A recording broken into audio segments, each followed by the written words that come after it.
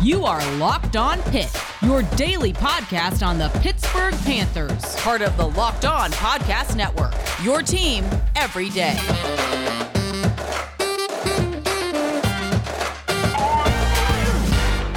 What's going on, folks? Welcome back to another episode of the Locked On Pitt podcast, your daily podcast covering the Pittsburgh Panthers, part of the Locked On Podcast Network, your team every day. And folks, I'm Nick Faribaugh. As usual, I work for Pittsburgh Sports Now, call games at WPTS Radio, and I am a production assistant at ACC Network. And folks, today we have a few things to talk about, certainly on both fronts, the football front and the Pitt men's basketball front. Maybe the recruiting isn't completely quiet.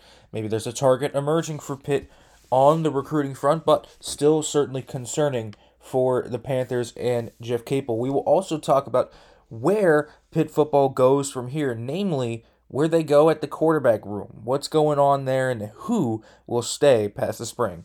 All coming up here on Locked On Pitt.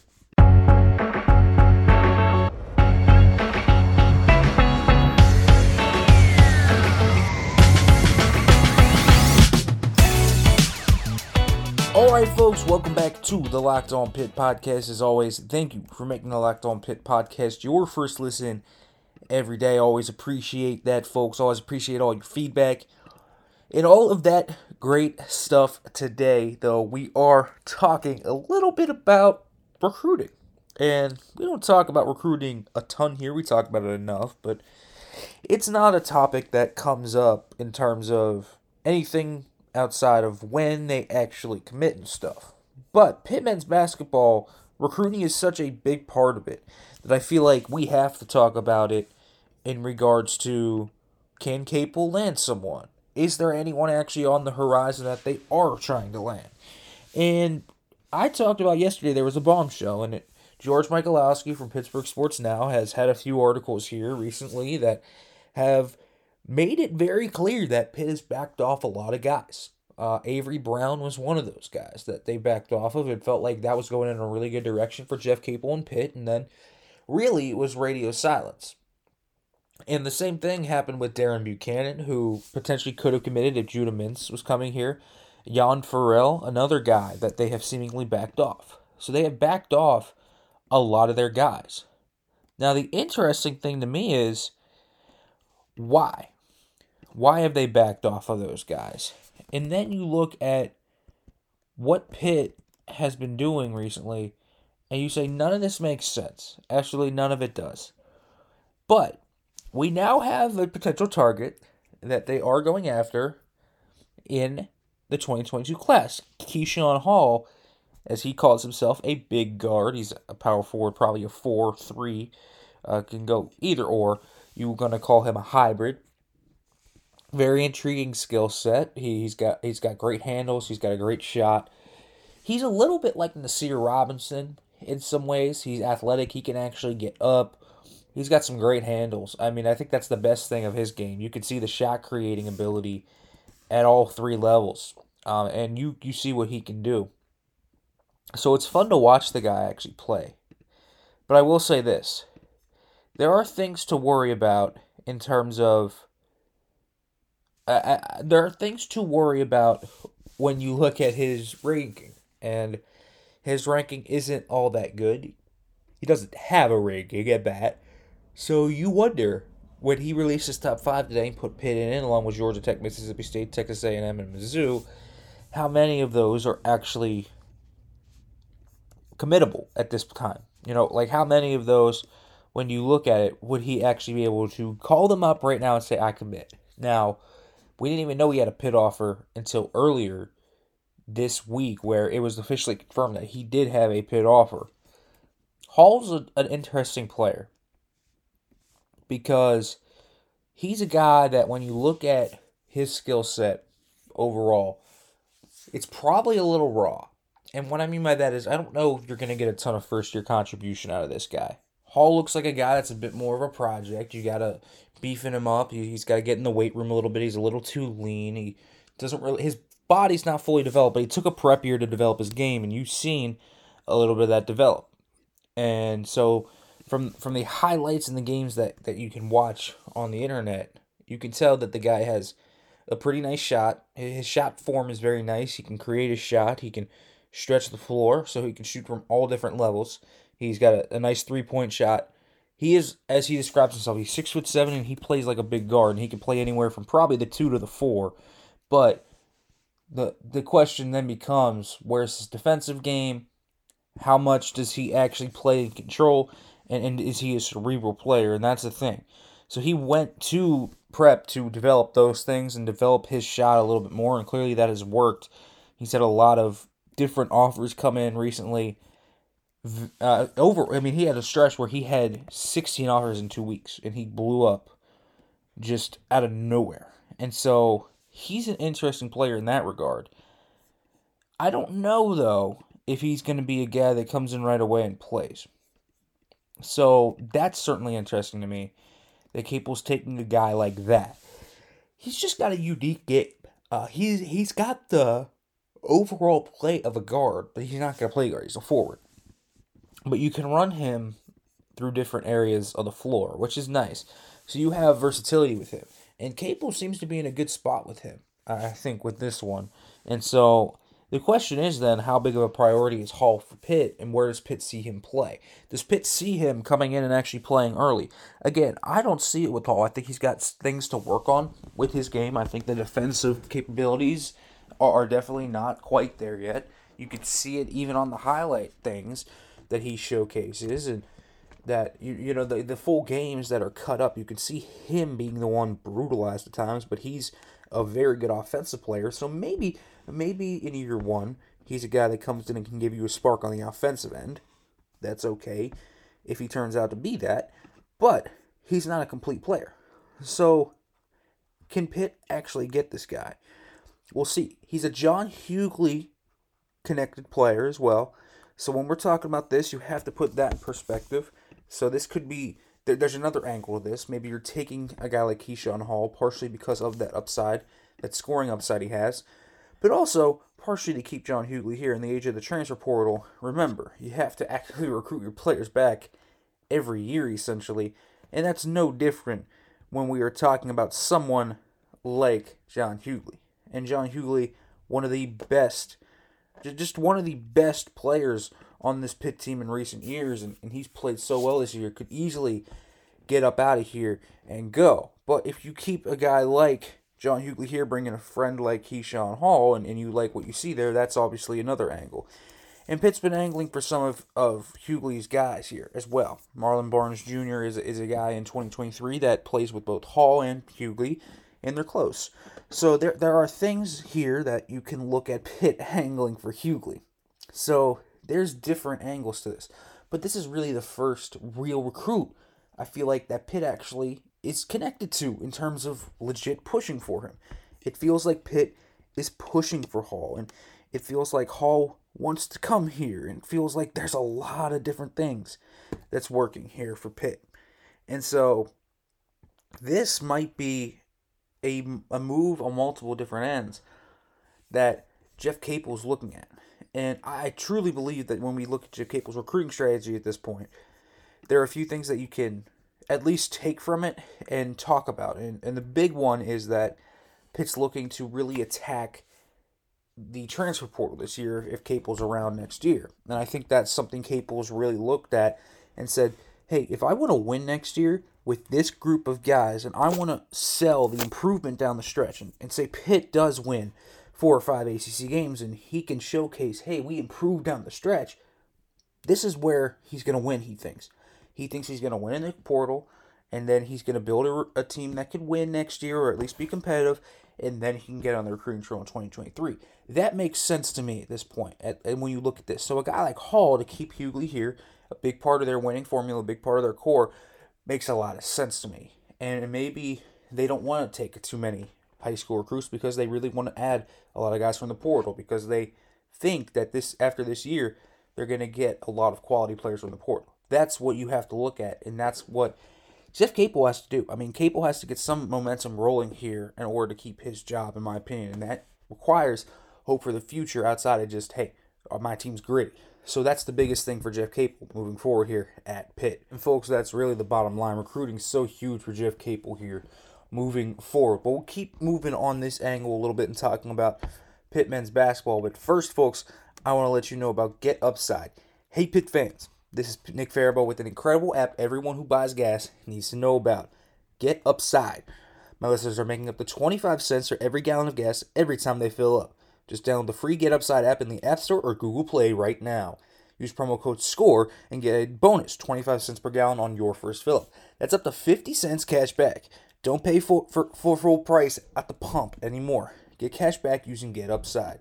Just download the app for free and use the promo code SCORE to get up to 50 cents a gallon cash back on your first tank.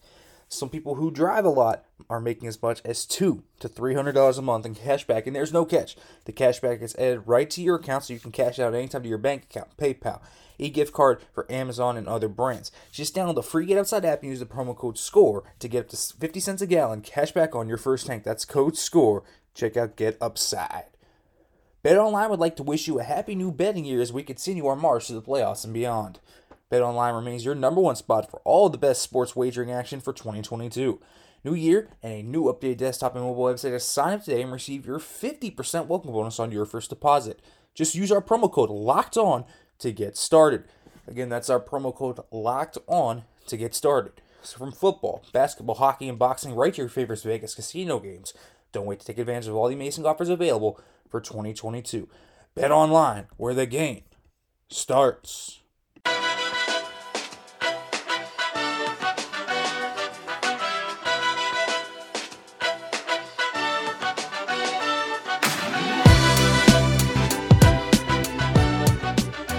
What's going on, folks? Welcome back to the Locked On Pitt podcast, your daily podcast covering the Pittsburgh Panthers. We still are here talking about Pitt men's basketball.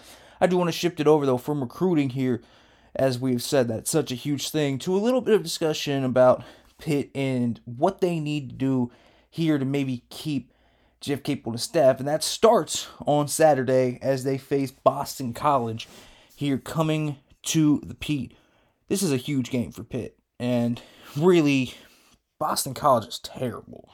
And if there's one team that you look at their schedule and you said, even when they were bad, even when they were terrible and losing to the Citadel and UMBC and all these teams, you looked at Boston College and you said, this is a game they can win. Boston College is not good in any respect of the word, but they certainly also have had games where they won. You know, they beat Notre Dame pretty badly, for example. They've had games where they put things together, but they're bad. This is a bad team. And you look at overall the big things that they do. They rebound well, but everything else they're bad at. They're really bad at free throws. They're terrible three-point wise. They don't take a lot of three-pointers either. So this is a bad team. They turn the ball over at a pretty high clip. They don't force a ton. They give up a lot of threes. Everything you look at is bad. Pitt's obviously also bad. But this might be a game where Pitt can use their grittiness and get by with it. And that's the point here. It's so huge for Pitt. This is the biggest thing for Pitt, is that they need to win this game. They need something to feel good about. It's so close to where they are just fighting, losing their last 5 games by a combined 10 points. That's brutal. That's just brutal if you're a team. And if you are a team overall and you continue to lose by 2, 3, 1, there's got to be something that closes out at some point.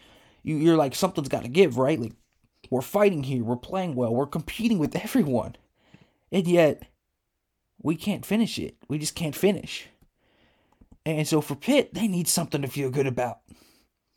They need something to get back on the rails. They need that one in the ACC column. They need to win a game in the ACC. It's their biggest thing. Right now, I think that Pitt needs to focus on what they do best in this game. And what they can do is they've got increasingly more and more involved Mo Gee, who can stretch the floor. They now have Ithiel Horton. Maybe start him on this night. Maybe this is the game where we start to see that rotation come to play. We didn't see a ton of the 3-guard lineup. And maybe we should. Maybe we should see more of a 3-guard lineup here in this game. Because this is a bad team that allows a lot of dribble drives through the paint. So that speaks well to Odukale and Burton. It allows 3-pointers so Ithiel Horton can get going. Maybe your best lineup in this game is Burton running the point, Horton and Odukale, the 2 and the 3, and then Gee and Hughley. And that might be it. And that's okay.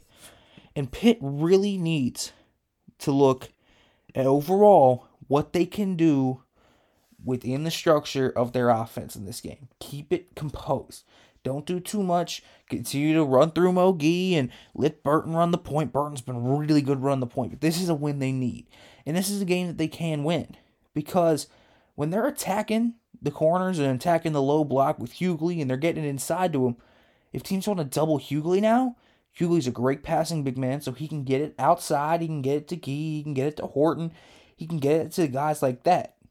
Now, you would like for a guy like Femi Odukale, for example, to have a much better game. He's been up and down, and frankly, Odukale needs to play better moving forward. I don't think he's been nearly good enough, which is, it is what it is. And Femi is a guy that this year has been put at the point guard position, but more and more that you look at it, you can just tell he's really not a point guard. The guy's ball handle, the handles really aren't there. He's a guy that can drive and create his lanes, but he can do that from the 2 and the off ball as well. So he doesn't need to be a point guard in order to do that, to take advantage of his game. I overall feel like this is a game where Pitt needs their guys to just play within themselves. I think they're honestly, you watch Boston College. Boston College is terrible. Pitt might be better than Boston College with the way they played recently. That's the type of stuff we're talking about here. Pitt can win this game. This is one that if you're Jeff Capel and you talk about, I want to stay here next year, you got to win this one. You got to win this one. Because this is a very winnable game. This is a game where you look at it and you say, man, we are so close. But my staff, me as a staff, needs to win here. We want to stay. We need this win. We want to get to 4 or 5 ACC wins. We need this one. This is critical. It's crucial. If you're 0-3 already, it's tough to expect you to do much better than that. I mean, listen, there's 18 games. 5-13 isn't a pretty record either. But it's better than going 0-18 or something like that. I don't think this team will go like that. But you have to understand that this is a critical game for Jeff Capel in his tenure right now. If this team is truly improved, they should win this game. And it doesn't matter if it's close to the end or what. Close on one. Close on a game. Get that win. You have all the capabilities to win this game. This is a bad Boston College team that really has not been getting much going. They're not a great shooting team. They're really not a good defensive team. They turn the ball over a lot. They're not great at the line. You could use a lot of things to describe Pitt as that well. But Pitt has been scrappy defensively. They've been showing more ball movement and spacing recently. They have Ithiel Horton back. The excuses are dwindling. And for this game, you got to win it. It's a critical game for Jeff Capel in his tenure. He has to win this one. Now, let's move over to football a little bit and talk about the quarterback room. But I first want to let you know about Built Bar. It's the new year, so that means New Year's resolutions. And if yours is about getting fit or eating healthier, make sure you include Built Bar in your plan. Because Built Bar is the protein bar that tastes like a candy bar, maybe even better than a candy bar. They make it easier to stick your resolution because it always tastes so good, you'll want to eat it. Unlike other protein bars that are chalky, waxy, or bad. And folks, listen, Built Bars are covered in 100% real chocolate, and you get low calories, low sugar, low net carbs, high in protein. Compare that to a candy bar, and you have the taste and all the health benefits that comes with a normal protein bar. And folks, listen, there's so many flavors to choose from. Coconut almond, peanut butter brownie, raspberry, cookies and cream, salted caramel, mint brownie, and many more. And Built's always coming out with new limited time flavors, so check out Built.com's offer to see what is new. Go to Built.com, use the promo code LOCKED15 and get 15% off of your order. Again, that's using the promo code LOCKED15 for 15% off at Built.com.